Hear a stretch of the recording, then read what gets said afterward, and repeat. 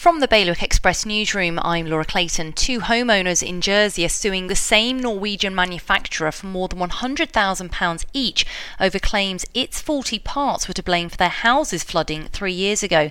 The civil cases have been brought by the separate homeowners, who both accuse the manufacturer, OSO Hot Water AS, of issuing parts that later caused the flooding.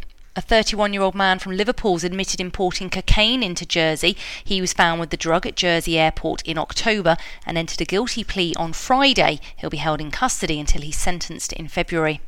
Guernsey's planning authority has promised to improve the way it communicates with the public, with a wide-ranging review of its work to be finished before the election next June.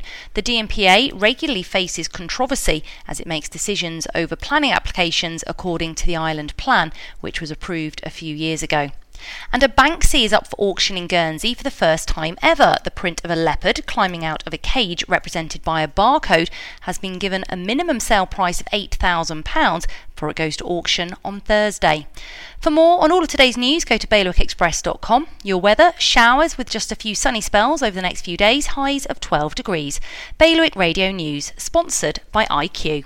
iQ, the Channel Islands' only official Apple premium reseller. See their full range of Mac notebooks and desktops. iQ, your local Apple expert. Liberty Wharf, Jersey and High Street, Guernsey.